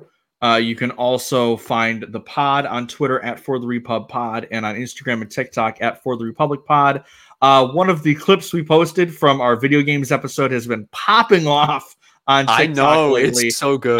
The train spotting Easter egg in the Obi-Wan Xbox game. Go and watch that. Just a flopping big lightsaber. It's one of the best. Choose fixed credit payments to Sebulba. It's one of the best and worst things I've ever seen in my entire life. My life has changed. I've literally I think about it every day now. You can also check us out on YouTube at For the Republic Podcast. We are earing very, very close to 100 subscribers, so get us there. I'm going to be doing some live content fairly soon. I have a Lego build stream I want to do for the Holiday Millennium Falcon set that I just got. And then I have a fun game episode planned soon, hopefully within the next week. As for what you can expect for the show, coming soon, like I said, Ahsoka episode next week. We're going to have some guests on there. I just got to finalize stuff. So check that out. Should be the full crew. And then after that, we are finally getting back to talking about the Clone Wars Holocron Heist arc. We get to see Cad Bane in his glorious Doros form for the first time on the show. It's going to be lovely. But I hope you guys enjoyed this trip down memory lane. It's been fun. But until next time, may the Force be with you. Always.